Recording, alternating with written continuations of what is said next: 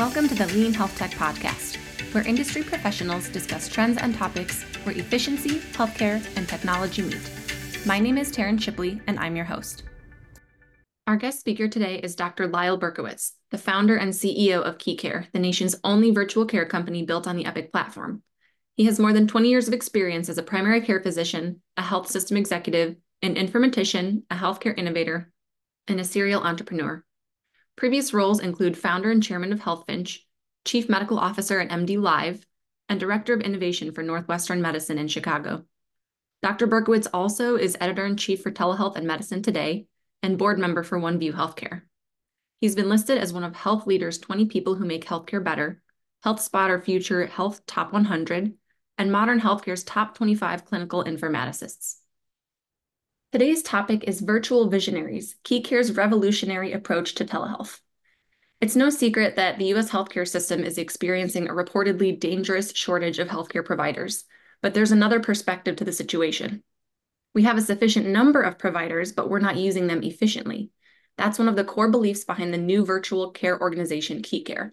So Dr. Berkowitz, give us some background about KeyCare. How did it get started and what services does it provide?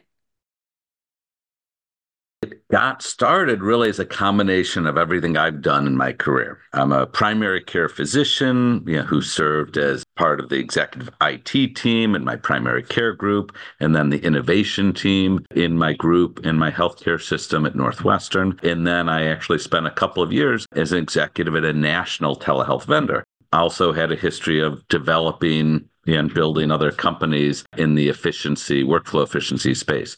So all this came combined with COVID. And we said, with COVID, there was so much need for virtual care, and so many health systems were finally doing virtual care, and so many health systems use Epic, that everything sort of combined together to say, why don't we start a new virtual care company that is built on the platform that so many health systems use, Epic, allows us to provide partnership to these health systems so they can access our team of virtualists that we are building up. And furthermore, we're going to arm these virtualists with more than simply, the regular telehealth software, but we're going to build up a variety of automation efficiency tools on top of that software to make sure it's a tech-enabled team that can really amplify the providers in the health system by working with a team that is really optimized to be hyper efficient at virtual care.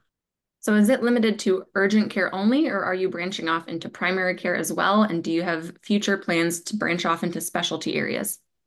We certainly started with 24/7, 50-state urgent care. It's what so many health systems want and need to provide for a variety of reasons. It was an easy place for me to start with my background, but we've already expanded into primary care. For annual wellness visits, we can do scheduled sort of same-day visits. And we've expanded into specialty care. We offer behavioral health, both therapists and psychiatrists, as well as rheumatology. And we're adding on a variety of other specialty options during the year. Can anybody use KeyCare, or only those whose healthcare organizations have formally partnered with KeyCare? Well, theoretically, I guess they could send folks to us, but really what we're focused on doing is partnering with health systems to offer them this in a really coordinated way, because we feel that's super important. So our Epic instance that we've optimized for this virtual care connects to the health systems using Epic. We're able to connect using relatively standard Epic functionality that includes Care Everywhere to create interoperable data sharing, but also new functionality Epic's rolled out in the past few years to support what I call workflow interoperability. Telehealth Anywhere and Book Anywhere are new functionalities that allow for cross-instance scheduling, so patients can self-schedule or schedulers can book appointments into KeyCare in a very seamless way. And then we also have the ability to use direct messaging and share messaging to set up ordering, to do referrals across instances, to really, truly be a coordinated partner. So once an organization has formally agreed to partner with KeyCare, about how long or difficult is the implementation uplift? So to set everything up, we usually tell them it's 8 to 12 weeks. And the tech part of it's relatively easy. A lot of that is organizational change management, creating the content that you want to describe the experience to your patients, and just a couple of types of decisions. Quickest we had was a group that from our first call, where they said, yes, we want to do this, to contracting and going live took all of 6 weeks. So we're actually able to really quickly, but we know in the healthcare system, there's often lots of hurdles to get through. So we quote 8 to 12 weeks. It can be a bit longer also if they decide to credential our doctors, and we can assign billing to them. So the health system itself can actually own the billing portion of it. And that's just more dependent on, again, their credentialing process than any technology. That is an amazingly fast implementation period. That's really impressive. And I must say, you're speaking my love language, which is Epic. I appreciate that you guys used Epic because of its interoperability and just how smoothly it integrates with the existing organizations. But you did mention the billing portion. Let's talk about how the shift towards virtual patient care impacts revenue. So how will the increase in virtual care and partnering with a vendor like KeyCare, how does that impact a healthcare system's bottom line? Such an important question, right? Because how does improving access, have a financial outcome? There are actually about 3 or 4 different ways we describe this. Number one, of course, is anything that increases capacity and access is a good thing financially for a health system because, of course, it increases what they call keepage or decreases leakage. And you want to keep these folks in your health system because the more people in your health system, the more they will wind up doing things. Some people call it downstream revenue, et cetera. But the idea is increasing capacity is always good. In a fee-for-service environment, it means that they'll do more later on down the road. In a capitated or value-based model, it means that you have more PMPM. The second thing that's important is what we call load balancing. And that is that your office-based doctors, what I call officeologists, they have limited capacity. They can see 20, 25 patients a day, but there's a limit to their capacity.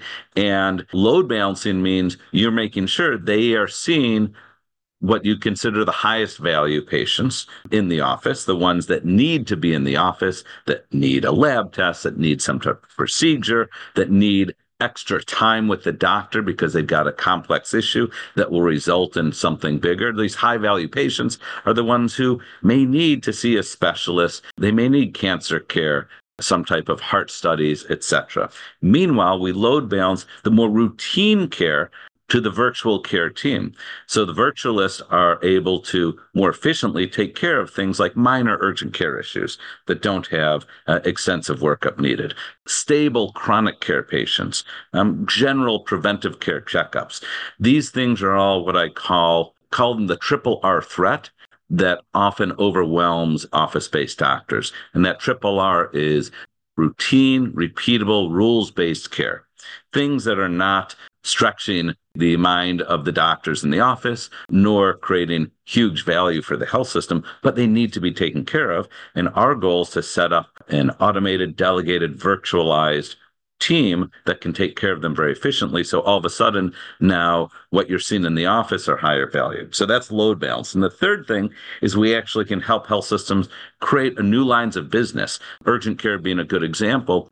Right now, health systems often have lots of relationship with local employers or maybe even a regional payer. And those employers and payers are often looking for 24/7, 50-state urgent care coverage in a virtual sense.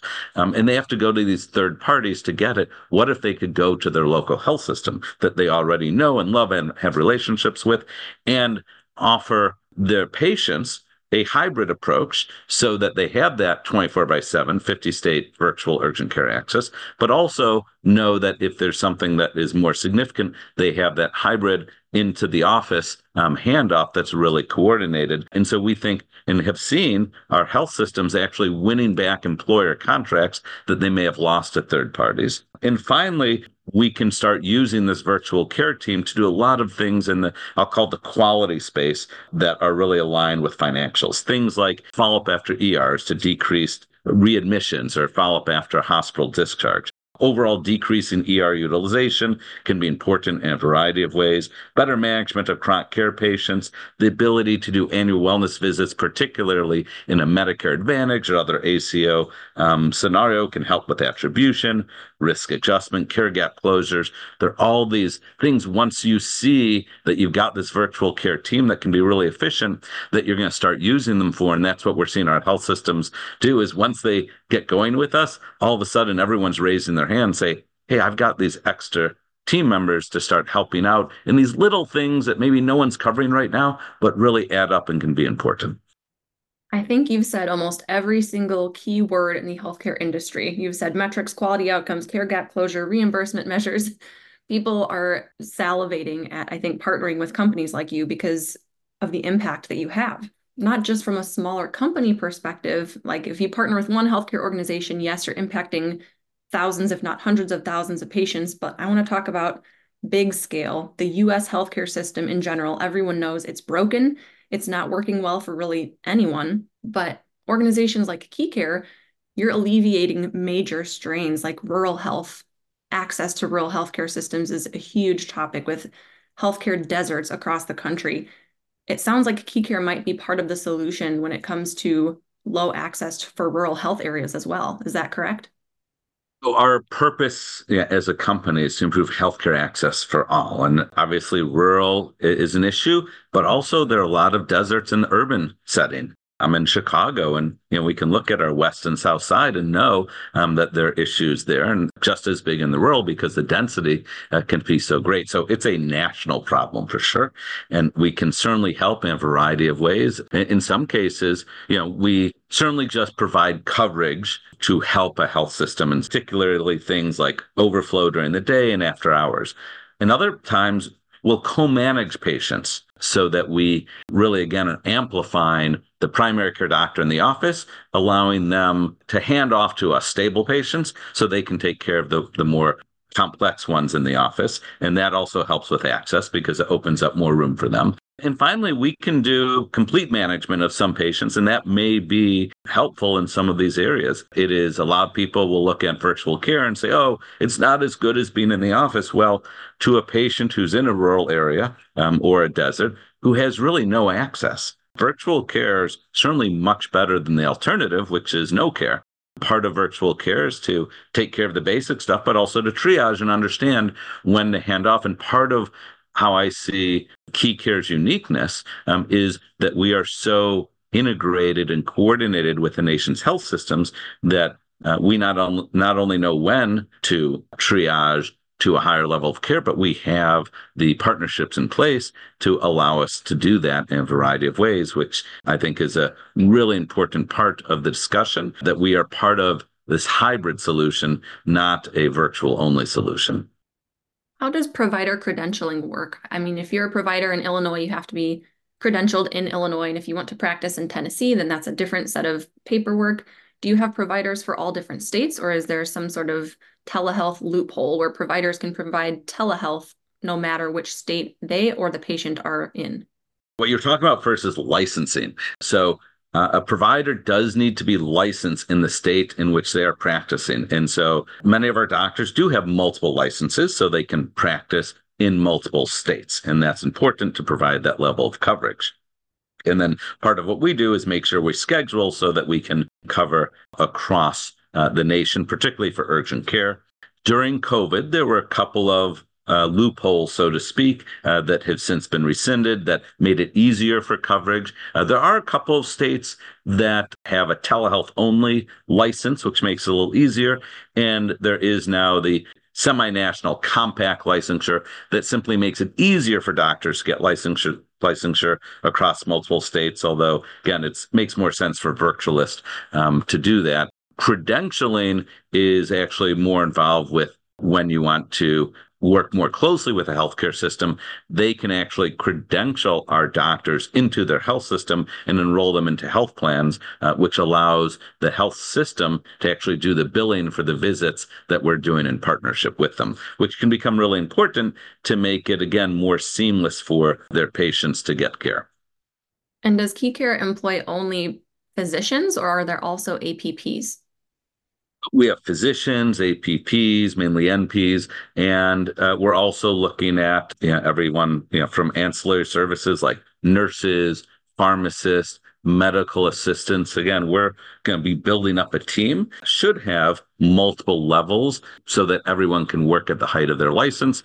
We cannot create new doctors, right? If all we did was had doctors online, while that's a good thing and helps some people, it's not scalable. So we think about automation and delegation as well as virtualization, meaning automate what part of the process we can automate. We delegate to other team members what we can delegate, and then we do it all on a virtual platform so we can deliver it in a scalable way. Getting back to the initial comments, I believe we don't have a shortage of physicians as much as a shortage of using them efficiently. I look at every other industry. You look at the banking industry, the travel industry, the entertainment industry. They've all figured out, right? The legal industry, how to take advantage of the person at the top of the pyramid, so to speak, and build teams around them.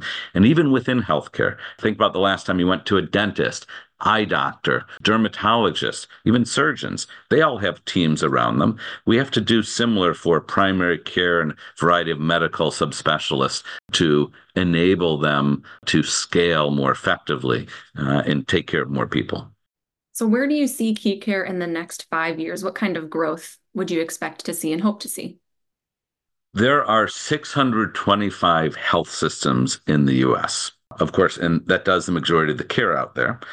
400 of those systems are based on Epic. So our goal over the next 5 years is we hope to partner with 15, 20 plus health systems every year. And over the next 5 years that we're working with the 100 plus Epic-based health systems, bringing an economy of scale to them and becoming, if we do this right, we are going to become the biggest and most important virtual care company in the nation, but we're not trying to create our own brand. We're doing this in service to and partnership with these health systems. I'm a health system guy, 20 plus years at Northwestern Medicine here in Chicago, and I really strongly believe in the power and importance of the health system.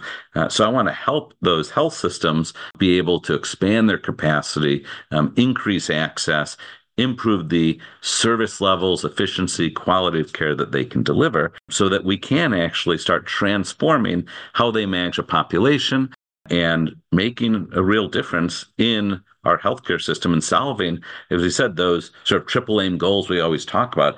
We always say, hey, we want to improve the quality of care. We want to improve the patient experience. We want to decrease cost, increase access, make sure everyone has care.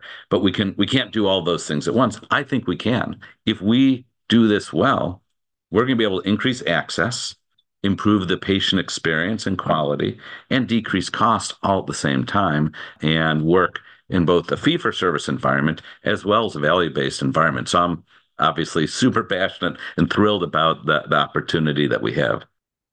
I think healthcare has definitely been slow to buy into the lean ideals of being very process improvement oriented. It's obviously been around in manufacturing, which is where it originated, but I love that KeyCare is embracing the lean idea and using providers more efficiently across the board. Do you have any last words of wisdom or advice you'd like to share with listeners? We have patients, providers, healthcare executives, IT folks, all kinds of people across the board that somehow interact with the health system. Any last bits of advice you'd like to give them? Change is hard. I have been doing this a long time. I am recognized, right, how difficult it is to change when a lot of times health systems are doing relatively well. And sometimes they're victims of their own success. So the way that we're going at it is from within. Sometimes you think about, hey, in many other areas you have to innovate outside. But in healthcare, I really believe in the importance of innovating from within, which is why we're using the platform that's already established with Epic.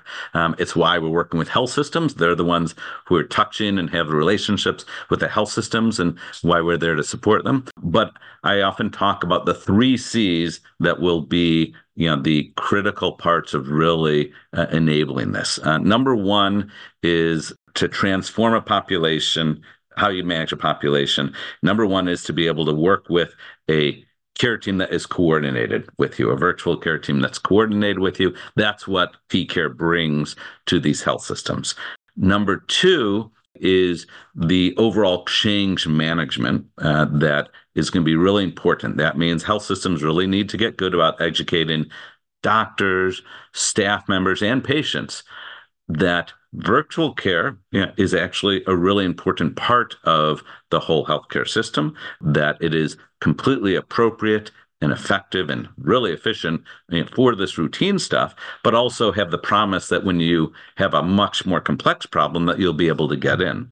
There is going to require a lot of change management to get everyone comfortable with that, and particularly get doctors and their teams comfortable with being able to share the care with another team, but make sure that's coordinated.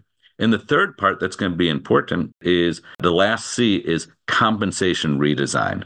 Health systems have to rethink how they pay doctors, particularly primary care doctors and medical specialists. Imagine if we started paying them not based on their RVU volume, which puts them on a treadmill, but paid them on managing a population, the panel size that they manage, the quality of care and the experience. And if you could tell a doctor, hey, we're going to actually pay you more because you're going to have a bigger panel size, but you're going to see less patients in the office. You're not just going to go from 25 patients who are mixed, simple, and complex to 25 complex patients. You're going to see 10 to 12 really complex patients that really need you in the office. And your virtual care team is going to wind up seeing a much higher number of more routine care, but you're going to oversee all of this. And because of that, we're going to increase your salary, decrease the demands on you in the office, and get you working to the height of your license. I think if we do that, we're also solving this, this doctor dissatisfaction problem that we have, where we keep them on a treadmill, make them do really routine things instead of work to the height of their license and in their abilities. If we do all that, again, we solve for the patients, we solve for the doctors, and we solve for the health system needs all at the same time. So it's going to take a lot of work to get there. And it's going to take executives who want to truly transform not just how we care, but how we pay for everything. And at some point, that may also mean looking at how we get paid by payers, et cetera, as health systems. So lots of work to do, but it is possible. Thank you so much for sharing your insight around KeyCare's approach to telehealth. This concludes today's Lean Health Tech podcast. If you're a listener and would like to hear a certain topic covered in future episodes, please let me know by leaving a review or comment. Thanks for joining, and be sure to check out the next episode.